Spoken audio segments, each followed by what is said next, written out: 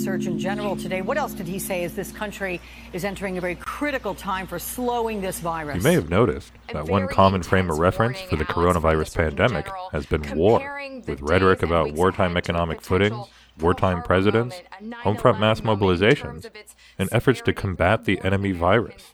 Just recently, the U.S. Surgeon General even recalled the history of Pearl Harbor and 9/11 to encourage Americans to prepare for tough times ahead.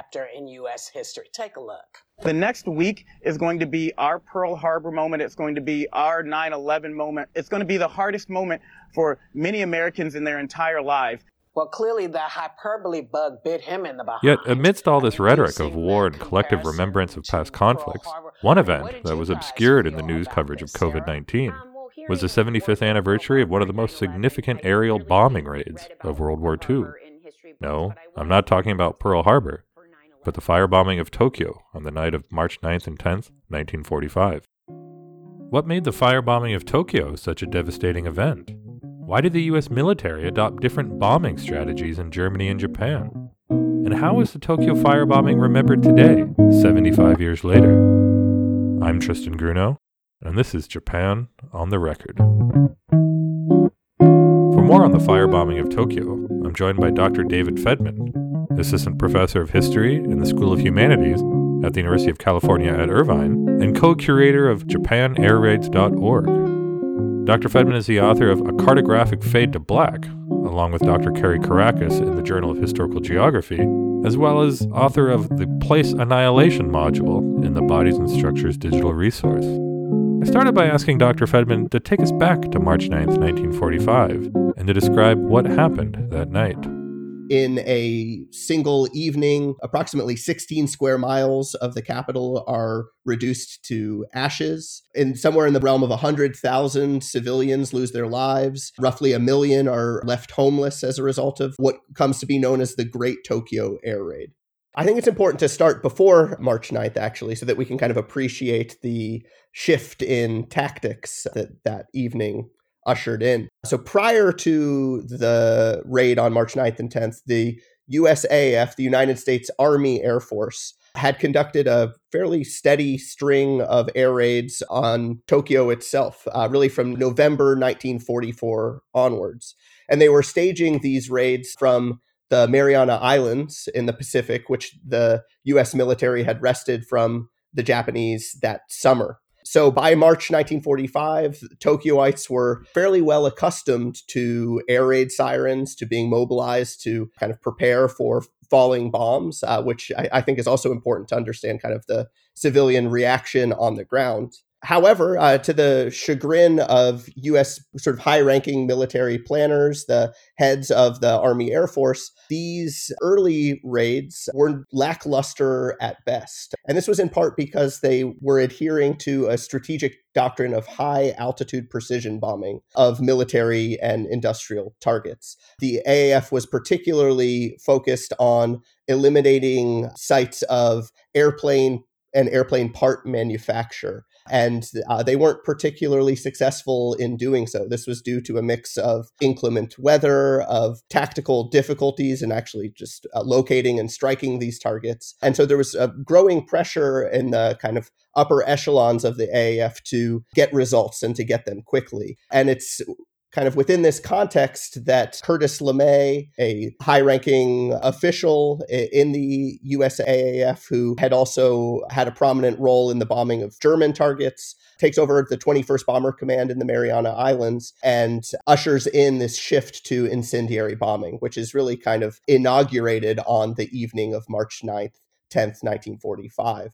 On that evening, well over 300 B-29 fortresses that had only recently been sort of assembled in the Mariana Islands, Saipan in particular, were sent in waves to set Tokyo aflame. They were stripped of explosive ordnance, which was quite heavy. It slowed the planes down. It gobbled up a lot of fuel. And instead, they were loaded with M69 cluster bombs, which contained jellied gasoline rods that were dropped by the thousands on target zones in the eastern part of Tokyo, the Shitamachi district, a working class neighborhood in Tokyo that was well known for its combustibility. And the effects of this shift were were absolutely devastating. In the course of just a few hours, wave after wave of B-29 whips up a cluster of fires, which grows into a great conflagration, which in turn envelops a big part of the city. And in a single evening, 16 square miles of the capital are burned to the ground, claiming somewhere in the ballpark of 100,000 civilian lives, making well over 1 million homeless in a single evening. This is unquestionably the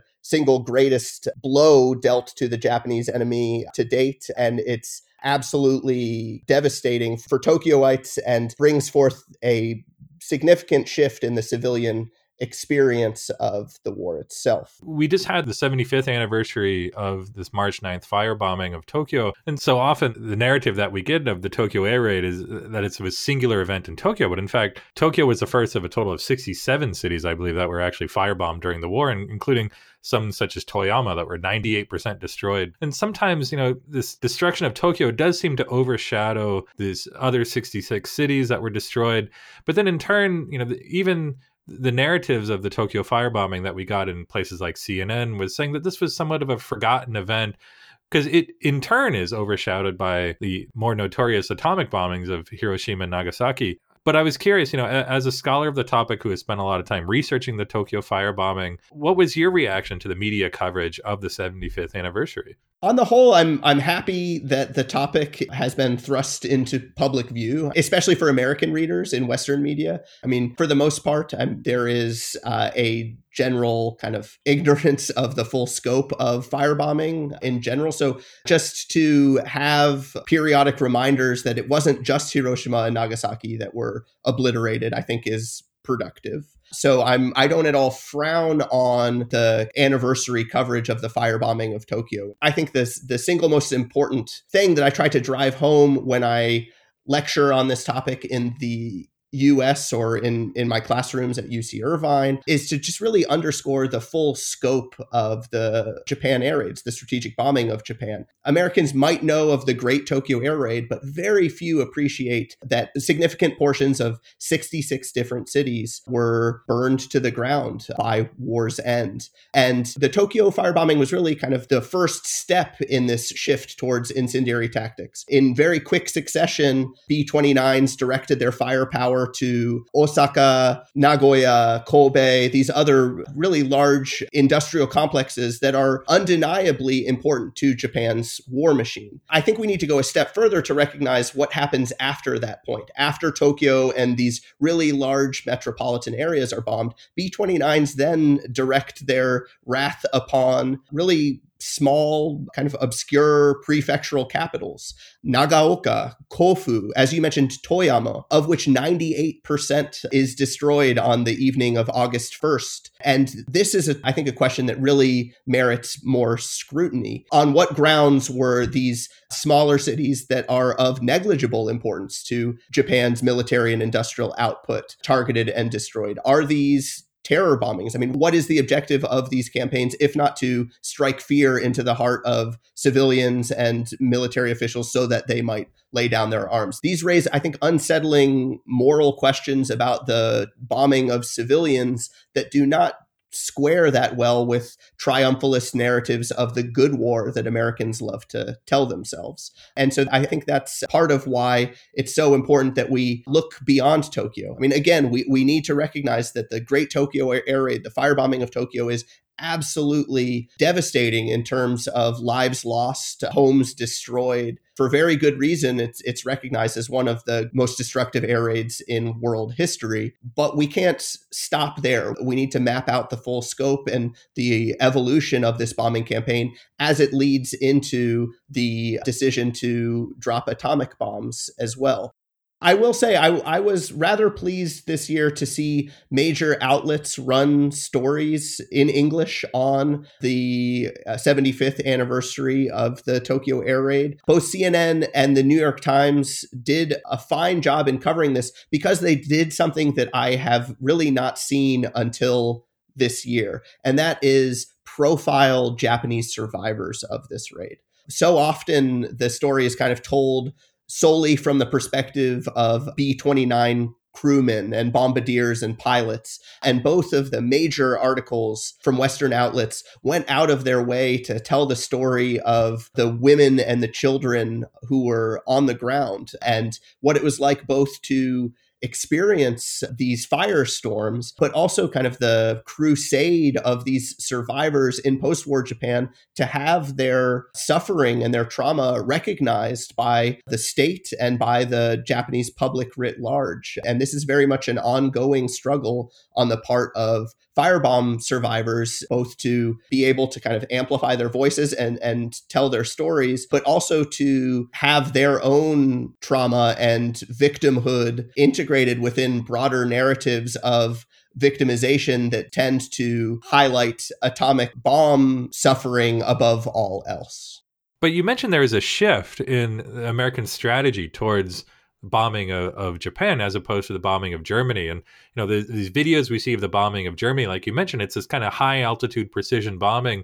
But this attack on the night of March 9th obviously happens during the night. So what explains this shift? Well, there are a few important precedents that I think are worth highlighting to understand the forces at work in shaping the evolving tactics of the Army Air Force. One is the bombing of German cities by the Royal Air Force, which is conducted primarily through a similar type of bombing, incendiary bombing.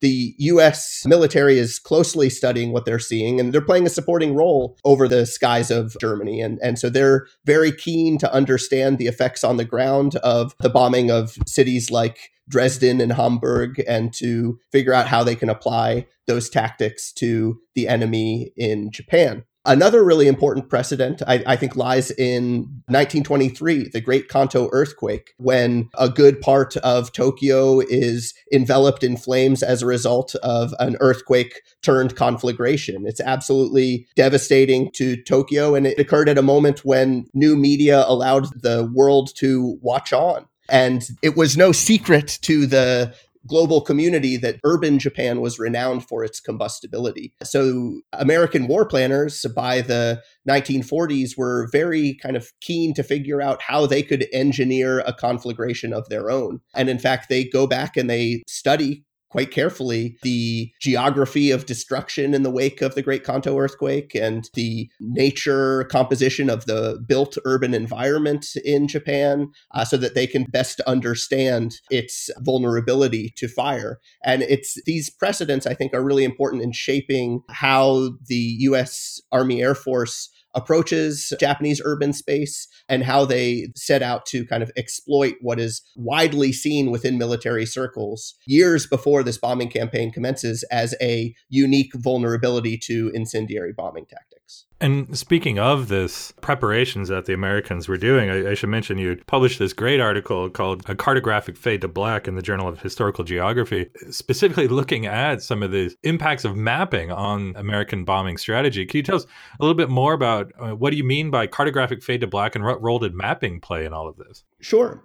So for the last decade or so, I've been working with Carrie Caracas, a geographer at CUNY Staten Island, to collect and digitize primary sources from archives in Japan and the United States related to the targeting and destruction of urban Japan during World War II. All of these have been compiled at JapanAirRaids.org, a bilingual digital archive that we maintain. And in the process of sort of digging through archives in the modern military section of the U.S. National Archives, we just came across this incredible trove of cartographic material. And it became very clear to us that maps were the lifeblood of this process of targeting, planning, and prosecuting the Japan air raids. And once we kind of collected enough maps, we began to figure out that we could kind of assemble them in a sequence that kind of offers a new perspective on the evolving tactics and the eroding ethics that ultimately laid waste to urban Japan. So what we've done in this article is really tell the story of the destruction of urban Japan through the maps that were handled at every step of what we call the kill chain, the sequence of mission planning, tactical implementation, post-strike surveillance that was at the heart of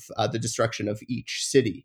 And maps, I think, are particularly interesting sources on a number of levels. For one thing, they tell a story about the mobilization of geospatial intelligence that I think we often take for granted. Geographers, map makers were enlisted into the U.S. military as never before. And this article kind of tells the story of their contributions to the war, and also how the U.S. Army Air Force, the OSS, the Office of Strategic Services, called on all Americans out of a sense of duty and obligation to country to hand over their travel accounts from Japan, photographs they'd taken on tourist trips to Japan, any sort of cartographic information that they thought would be helpful to understanding how to plan and prosecute these raids. So at one level, the article kind of looks at the story of how maps are used to plan the war.